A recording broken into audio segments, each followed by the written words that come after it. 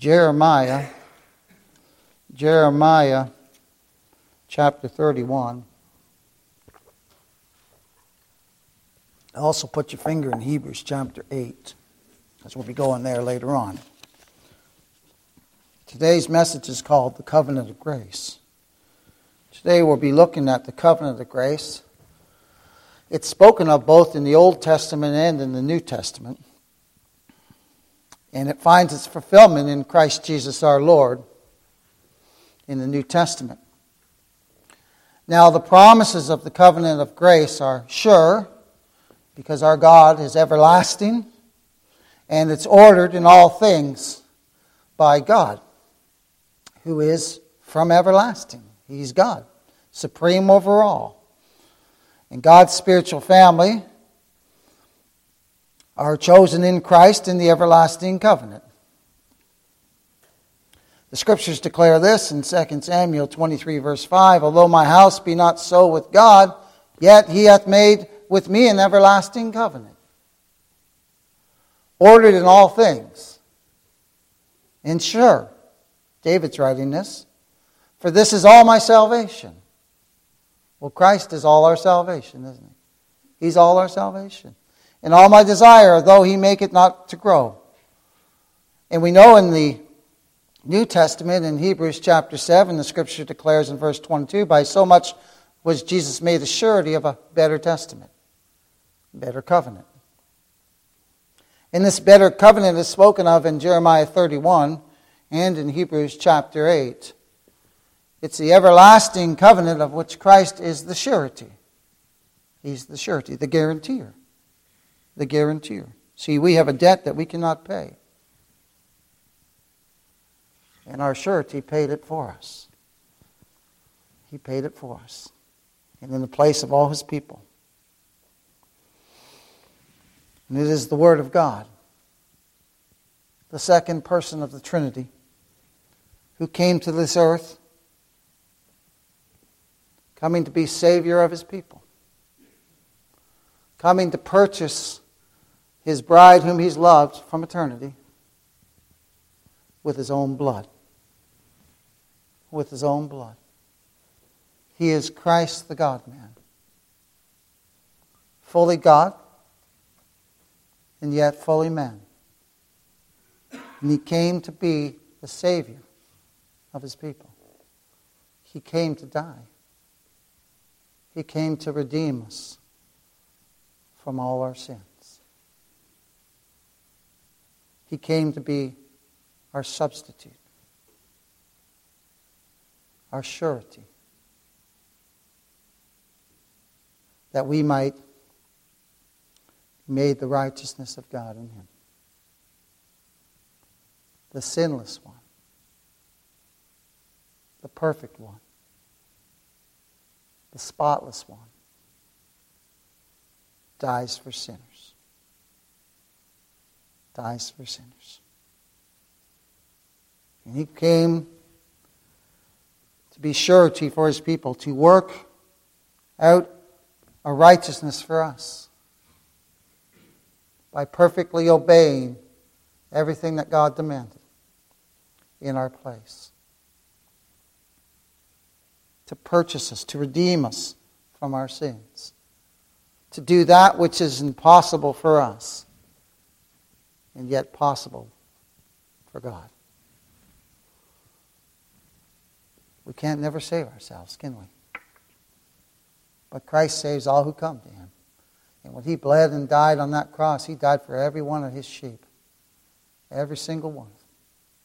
Who God gave him in eternity. And he gives them eternal life.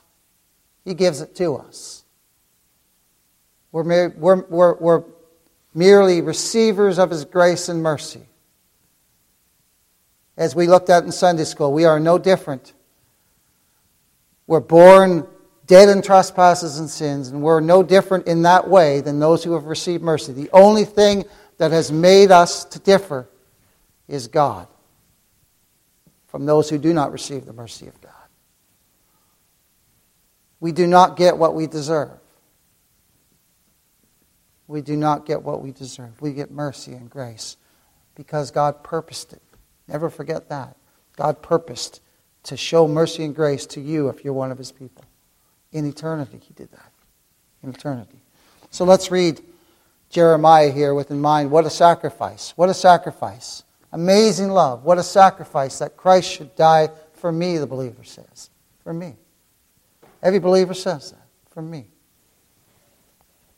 Look at Jeremiah 31 verses 31 to 34. Behold, the days come, saith the Lord, that I will make a new covenant with the house of Israel and with the house of Judah. Not according to the covenant I made with their fathers in the day I took them by the hand to bring them out of the land of Egypt, which my covenant they break, although I was an husband unto them, saith the Lord. But this shall be the covenant that I will make with the house of Israel. After those days, saith the Lord, I will put my law in their inward parts, and write it in their hearts, and will be their God, and they shall be my people. There's no doubt there, is there? They shall be my people. And notice who's doing all the work. It's God. He's doing it all.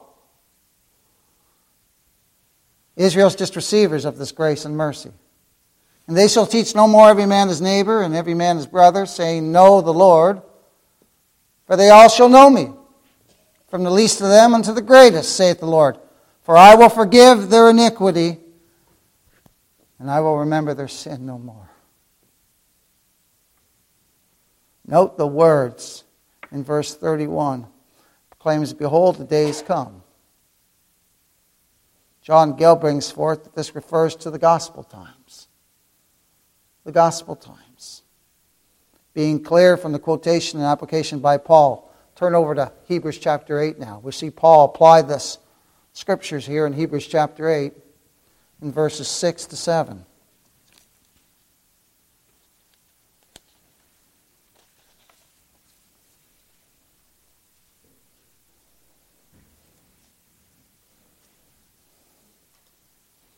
Hebrews chapter 8, verses 6 to 7. But now hath he obtained a more excellent ministry, and this speaks of Christ, by how much also he is the mediator of a better covenant, which was established upon better promises. For if that first covenant had been faultless, there should no place have been sought for the second. For finding fault with them, he saith, Behold, the days come, saith the Lord, when I will make a new covenant with the house of Israel and the house of Judah. We'll look at chapter 8 of Hebrews a little further down in this message. But the words, Behold, the days cometh, saith the Lord, again refers to the gospel times, the times of the Messiah. It is introduced with Behold as a note of attention. Take note. Take note. Pointing the covenant of grace, its blessings and its promises, pointing out the covenant of grace and its blessings and promises, which are all found in Christ. Wonder of wonders that God should make a covenant with sinners such as we. Wonder of wonders that God should make a covenant with sinners such as we. God says, I'll make a new covenant with the house of Israel, with the house of Judah. This new covenant is called new, not because it's newly conceived, but rather because it's newly revealed in the gospel of the Lord Jesus Christ. Listen again to what John Gill brings forth about this covenant. It's meant the covenant of, it's called new, not because newly made, for it was with the elect of Christ from everlasting. Not by types and shadows and sacrifices formerly, but more clearly manifested under the gospel dispensation. It's the everlasting covenant, beloved. It's the everlasting covenant. Turn, if you would, to Hebrews 13:20. Hebrews 13:20. Hebrews 13:20.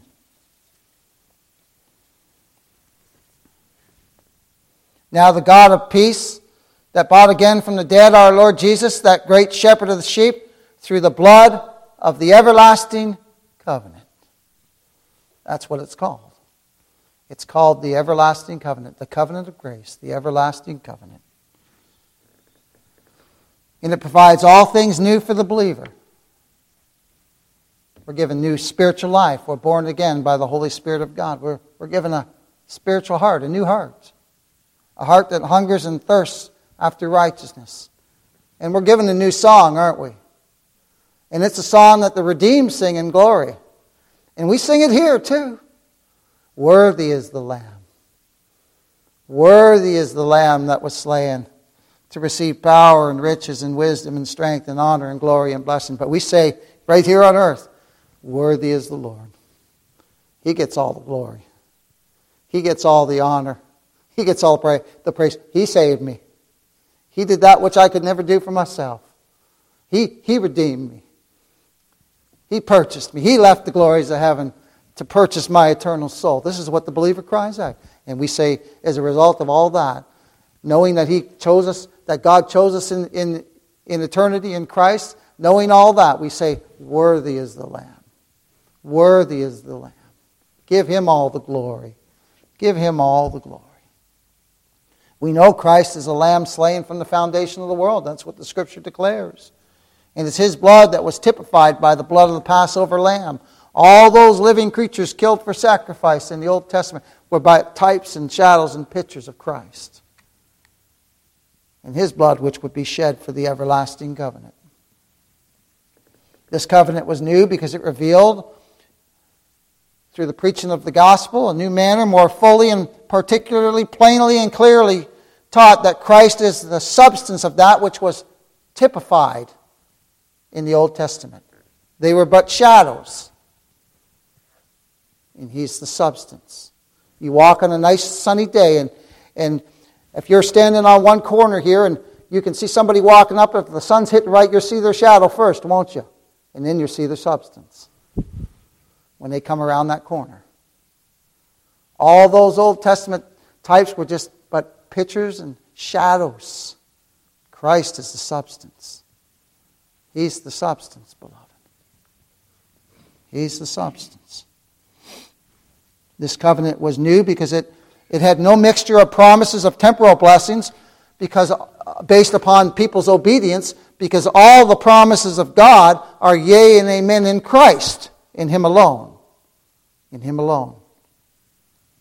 Let's go back to Jeremiah and read those verses again. We'll read verses 33 and 34, and then we're going to go right back to Hebrews 8. So put your finger in Hebrews 8. We'll go right back there. And that's where we'll be for the remainder of the message. Jeremiah 31, verses 33 and 34. But this shall be the covenant that I will make with the house of Israel. After those days, saith the Lord, I will put my law in their inward parts and write it in their hearts, and will be their God, and they shall be my people. And they shall teach no more every man his neighbor, and every man his brother, saying, Know the Lord, for they shall all know me, from the least of them unto the greatest of them, saith the Lord. For I will forgive their iniquity, and I will remember their sin no more. No more. Now let's turn to Hebrews chapter 8. Hebrews chapter 8. Hebrews chapter 8. Let's read verses 1 to 7 here. Paul again brings forth that the Lord Jesus Christ is the high priest of a better covenant. And we see that the covenant that Jeremiah wrote is the covenant of which Christ is the high priest. Paul again brings forth the priesthood of Christ, Jesus our Lord, and how it is far superior to the priests of Aaron's line. Our Lord ministers in a better place, heaven, and has a better sacrifice, His blood, and has a better tabernacle, His body, and provides a better covenant with better promises, which we'll see. Hebrews chapter 8, verses 1 to 7. Now of the things which we have spoken, this is the sum. We have such an high priest who is sat on the right hand of the throne of the majesty in the heavens, a minister of the sanctuary and of the true tabernacle which the Lord pitched and not man. For every high priest is ordained to offer gifts and sacrifices, wherefore it is of necessity that this man have somewhat also to offer. For if he were on earth, he should not be a priest, seeing that there are priests that offer gifts according to the law, who serve unto the example and shadow of heavenly things. As Moses was admonished of God when he was about to make the tabernacle, for see, saith he, that thou make all things according to the pattern showed to thee in the mount. But now hath he obtained a more excellent ministry. This is speaking of Christ. By how much also he is the mediator of a better covenant, which was established upon better promises. For if that first covenant had been faultless, there should no place have been sought for the second. The priests of the Old Testament never entered into the Holy of Holies without a sacrifice. And we know that their sacrifices could never take away sin. We know that. They were but types and shadows pointing to Christ. But Christ offers a better sacrifice. His blood. His blood. And he's both the priest and the sacrifice. And the altar. You can just keep going. It all pictures him. It all pictures him. But Christ offered a better sacrifice, his blood. The blood of the sinless, spotless Lamb of God.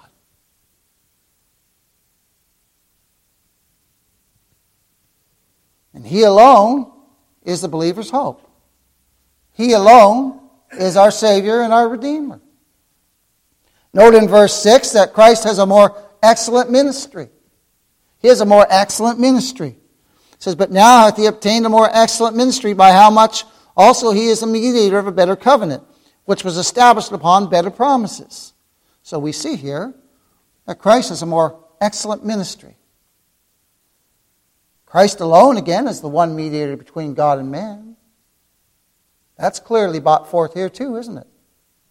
He's the mediator. We know the Scripture declares that there's no other mediator between God and man but Christ Jesus. And he's the mediator, it says here, of a better covenant. And it says established upon better promises. Now think of this in light of a better covenant. The Levitical priesthood was a temporary and typical one. It pointed to Christ. But now it's ceased. Now it's ceased. And in Christ we have a full and clear revelation of the mercy and grace of God. Of the mercy and grace of God. This covenant, the everlasting covenant, has better promises. The promises of the old covenant consisted mainly in earthly temporary blessings, such as Canaan, a land of peace, plenty, and prosperity. Contrast that with the promises of the everlasting covenant in Christ. The promises that we receive are eternal, everlasting. And they all find their fulfillment in Christ. And in Christ alone. It's all about what He's done. It's all about the fact that He went to Calvary. And that He bled and died on Calvary's cross for the sins of His people. And so the promises that we have in Christ, again, are everlasting promises, eternal promises. It is He who has reconciled us to God.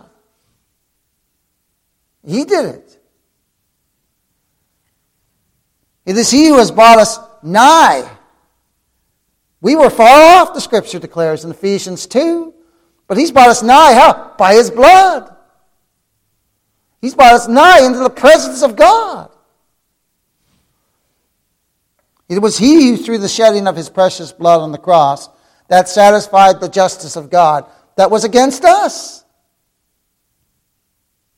in the law which demanded our death. And Christ dies in our room and place to satisfy that law and to satisfy that justice fully. Fully. And it is He who makes us sons of God, beloved. It's a work of God. We're indwelt by the Holy Spirit of God. And it is God who makes us priests. And this is a covenant, beloved, with better promises. Better promises. And it's the work of Christ and Christ alone. Look at verses 8 and 9 in Hebrews chapter 8. For finding fault with them, he saith, Behold, the days cometh, saith the Lord, when I will make a new covenant with the house of Israel and with the house of Judah, not according to the covenant I made with their fathers in the day when I took them by their hand to lead them out of the land of Egypt, because they continued not in my covenant, and I regarded them not, saith the Lord. So the first covenant spoken of here is the covenant of the Levitical priesthood made with Israel and delivered by Moses, which was a typical covenant. The people of Israel, with whom it was made, were typical of true Israel. Israel is a picture of the church, beloved. Israel in the Old Testament is a picture of the church in the New Testament. The blessings and promise of it, of the Old Covenant, were in shadows of good things to come. Just shadows and types, which again find all their fulfillment in Christ. The sacrifices of which were mere pictures of Christ's sacrifices, all those sacrifices in the Old Testament, again, could never take away sin, but they were pictures of the great sacrifice of the Lord Jesus Christ. Again, they were shadows, and Christ is the substance. The substance. The mediators, the priests, because only the priests could go in the Holy of Holies. The mediators, they were the priests, the high priest, were just types of Christ, who is the one true mediator between God and man. They pictured Him. So then the covenant spoken of in verse 9 was only typical, as the priests were sinful men. But Christ is the sinless great high priest. And He was absolutely sinless. And the sacrifices of a covenant spoken of in verse 9 were animal sacrifices, and they could never take away sin. We know that. They could never take away sin. But our great priest is also the sacrifice. Our Lord is our high priest, and He's our sacrifice, beloved. And He offered up Himself. By the shedding of His own precious blood, He has purchased our eternal souls. Purchased us with His own precious blood. And as a result of His great work, we have an eternal pardon. Not a temporary one based upon what we do, because that would never do anything, would it? We can't even get a pardon by our own works before God. But we are so forgiven,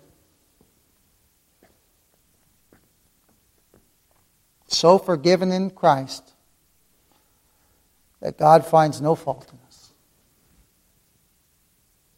That's amazing grace, isn't it? That's absolutely amazing grace. If the old covenant could have redeemed, there would be no reason for Christ to come. If the old covenant could redeem, there would be no reason for Christ to come. But it could not redeem. It was typical. It just pictured Christ, the one Redeemer of sinners. I'll read Jeremiah again. It says, But this shall be the covenant that I will make with the house of Israel. After those days, saith the Lord, I will put my law in their inward parts and write it in their hearts, and will be their God, and they shall be my people. And they shall teach no more every man his neighbor and every man his brother, saying, Know the Lord, for they shall all know me, from the least of them unto the greatest of them, saith the Lord. For I will forgive their iniquity, and I will remember their sin no more. Now let's go back to Hebrews chapter 8. And we know from what we looked at so far that Paul was bringing forth that Jesus Christ is the high priest of a better covenant. Of a better covenant. Which we know is the everlasting covenant. The covenant of grace. Now look at these words in Hebrews, and we see that those words in Jeremiah were speaking of spiritual Israel, beloved. God's elect. Because we know so far Paul's been bringing forth that Christ is the mediator, the high priest of a better covenant. Look at this in verse 10 to 12. For this is the covenant that I will make with the house of Israel, after those days, saith the Lord, I will put my laws into their mind and write them in their hearts, and I will be to them a God, and they shall be to me a people. And they shall not teach every man his neighbor, and every man his brother, saying, Know the Lord, for all shall know me, from the least to the greatest. For I will be merciful to their unrighteousness, and their sins and iniquities will I remember no more. Now let's keep in mind what we've just read about and what God would do for his people in verse 6. Let's look at verse 6 in Hebrews 8 again. But now hath he, that being Christ, obtained a more excellent ministry, in contrast to the Levitical priesthood, by how much he, being Christ, is the mediator of a better covenant, which was established upon better promises. Better promises. So note again, Christ alone is the mediator of the better covenant, the new covenant, and it was established upon better promises. In verses 10 to 5 are 5 specific promises to God's people. 5 specific promises to God's people, which are established in Christ for the elect. And God's people have these promises, not as things conditioned upon their obedience, but as accomplished by the death of the testator, the Lord Jesus Christ. The testator of the covenant, Christ and Christ alone. Let's look at verse 10 first. For this is the covenant that I will make with the house of Israel after those days, saith the Lord. I will put my laws into their mind and write them in their hearts, and I will be to them a God, and they shall be to me a people. First promise we see in verse 10 is that the law, the word of God, is written in the hearts and the minds of God's born-again, blood-washed people.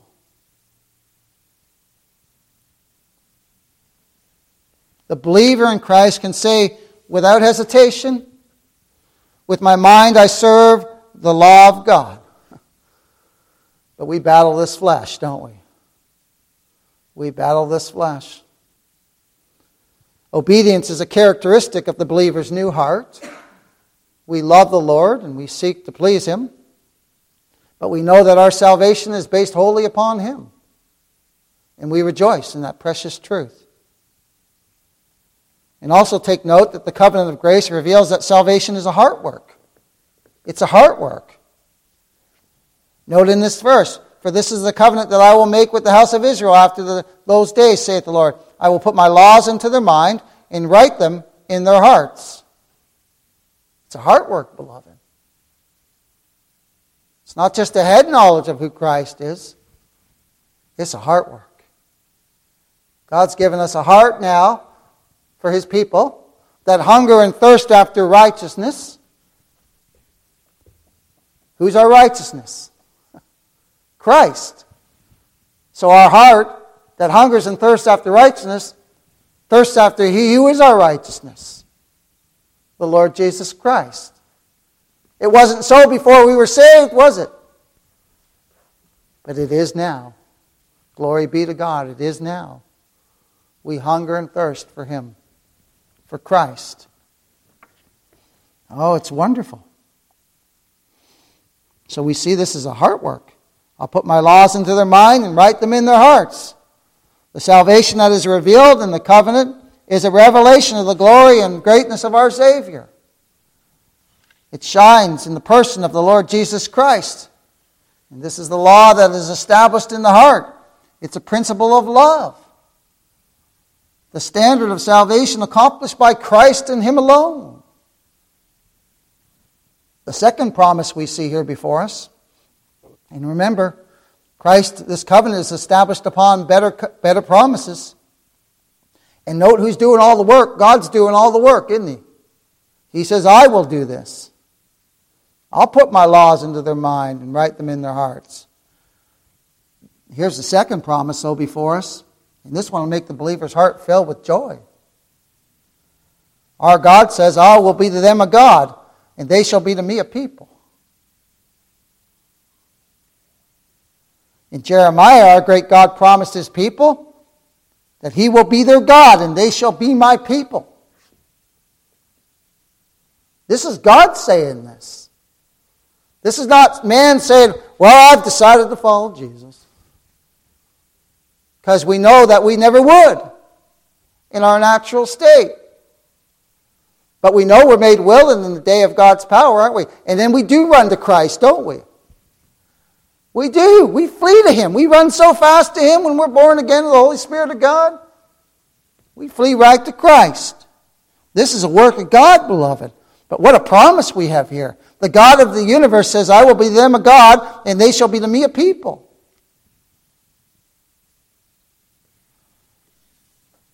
And note, it's God who's saying this. We know the Scripture says there's none that seeketh after God. Well, I'll be their God, and they shall be my people. They shall. So we see here before us that the covenant of grace is certain, sure, and guarantees salvation to God's elect. I will be their God, and they shall be my people. God and God alone is the Savior of His covenant people. Christ is the God-man.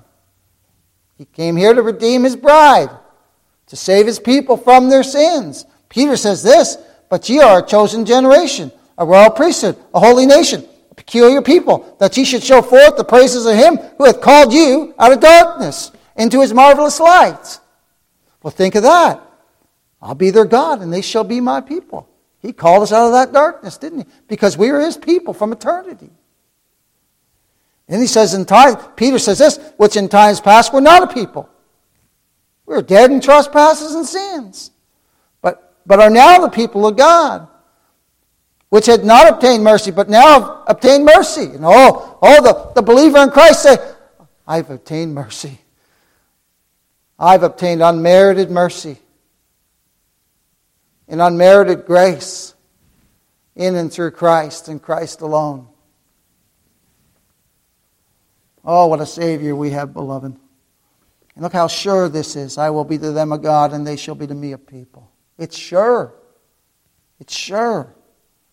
And what peace floods the believer's soul when we read these words. We see that God's elect are His special, peculiar people, distinct, chosen people in Christ. Chosen in Christ by the sovereign maker of the universe. Chosen in Christ by the one who holds all things together by the word of His power. And the believer says, He chose me. My, what mercy, what grace has been bestowed upon the people of God. And God never changes. You ever think of that too? God never changes. So this promise is sure. It's Brother Tim read. He's the same yesterday, today, and forever. And He's the one who says, I'll be their God, and they shall be my people. That's sure. That's settled, beloved. That's settled. Oh, marvel at this precious promise here before us. The fact that God has fixed his heart upon you who believe from eternity. And all we can say is praise his mighty name. Praise his mighty name. Let's look at verse 11. We see the third promise from God to his people through the covenant of grace. And they shall not teach every man his neighbor and every man his brother, saying, Know the Lord, for all shall know me from the least to the greatest. We see here that the Lord God, the God of the universe, the sovereign God of the universe, promises to all his people that we'll know him. We'll know him. For all shall know me from the least to the greatest. Think about all that you know now about the Scriptures, about who God is, about who Christ is. Right? And think of all you know now that you never knew before.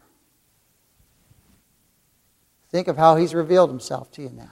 Now, we may have read the Bible before we were saved, but we didn't know him. I didn't know him. I told you before, when I read the Bible before the Lord saved me, it was just paper and ink. I remember that day. I remember closing the Bible and saying, well, I didn't get nothing out of that. But now, oh my, I see Christ everywhere. I rejoice over the preaching of the gospel, something that I never used to rejoice over. Is it so for you? That's amazing grace, beloved.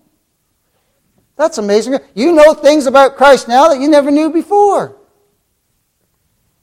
That's what the Scripture says. And they shall not teach every man his neighbor and every man his brother, saying, Know the Lord, for all shall know me, from the least to the greatest. So we see here before us that God's covenant people are taught by God of who he is.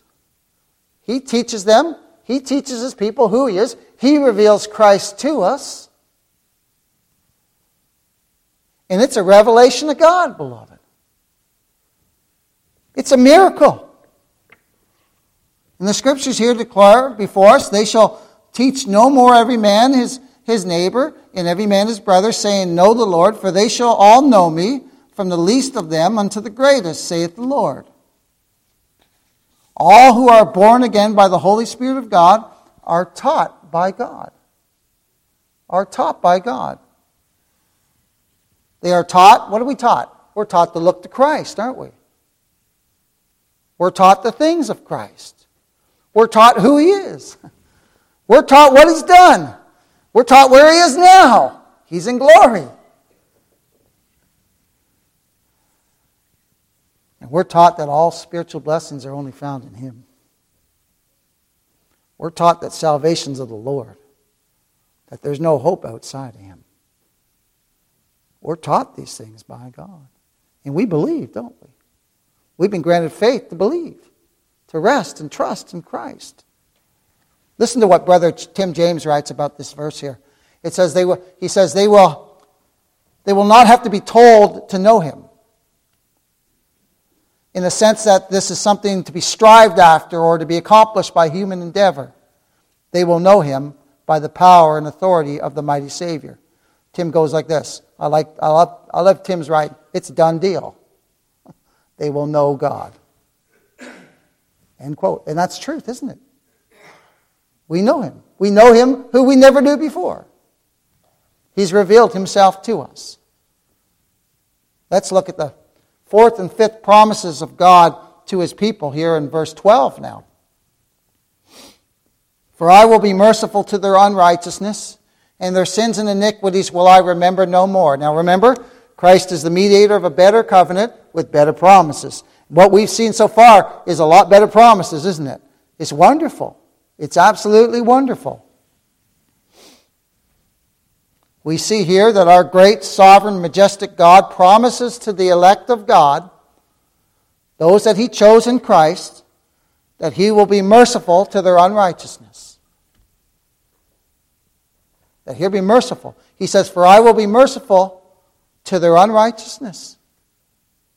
What a promise we have here. What a promise we have before us.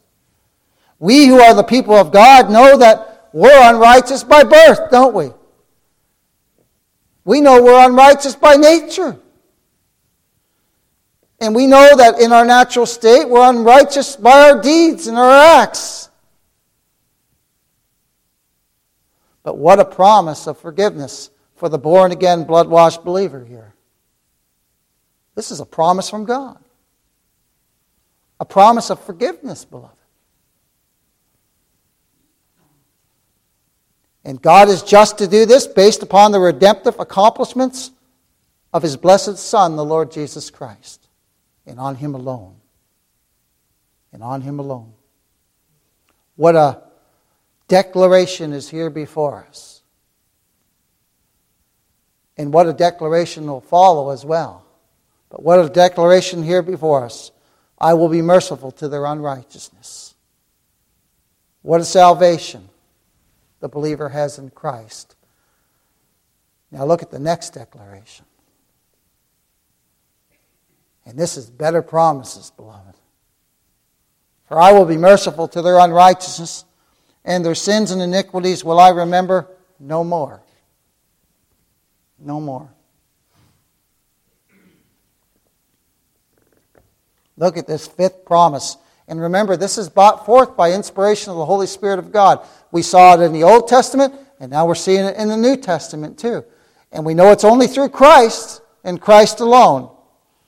For I will be merciful to their unrighteousness, and their sins and iniquities will I remember no more. Brother Tim James says it's not like God gets amnesia. It's not that. They've just been put away by Christ. They've been absolutely put away by Christ. This is metaphoric language. He's put away their sins and iniquities. And he uses metaphoric language when he says they're cast behind his back. That's what I meant to say is metaphoric language. When it's cast behind his back or when we're in the depths of the sea. But this is truth proclaimed right here by God. Their sins and iniquities will I remember no more. Marvel at these words, beloved of God. We who are unrighteous by birth and nature, sinners by birth, nature, and choice, the people of God, the blood-washed saints of God, God says to them, and their sins and iniquities will I remember no more. What peace the believer can find here. What rest we can find here from this fifth promise brought forth here. We struggle as saints, don't we? We struggle as saints through this world. We struggle with sin. But the Scriptures declare here, for the struggling saint of God, that in Christ, God will remember our sin no more. Because it's bought and paid for, beloved. Go over to Hebrews chapter 10, 2 chapters over. It's done. Hebrews chapter 10, verses 15 to 18. Whereof the Holy Ghost is also a witness to us, for after that he had said before, and see, notice who said this to us? The Holy Ghost. Right? He's the author of Scriptures, beloved. This is the covenant that I will make with them after those days, saith the Lord. I will put my laws into their hearts and in their minds will I write them, and their sins and iniquities will I remember no more. Now where remission of these is, there's no more offering for sin. The precious blood of Christ has washed the believer from all their sins. And there's no more need for an offering of sin. It is finished. Wonderful words, beloved. Finished means finished. It means accomplished. It's perfect. There's nothing to be added to that perfect work of Christ. And the Scriptures boldly proclaim here, for I will be merciful to their unrighteousness, and their sins and their iniquities will I remember no more. And that's God who says that to His people. That's God who declares that. Oh, is this covenant not a covenant with better promises, beloved? It's wonderful, isn't it? And it's all based upon what Christ did. All on what He did. It's God doing all the work in this text. All of it. Hebrews 9:12 says this, neither by the blood of goats and calves, but by His own blood He entered in once into the holy place, having obtained eternal redemption for us. Having obtained eternal redemption. Never to be repeated. It's done. It's eternal redemption.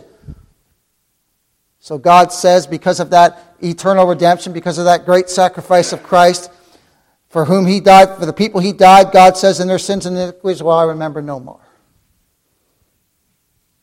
What grace.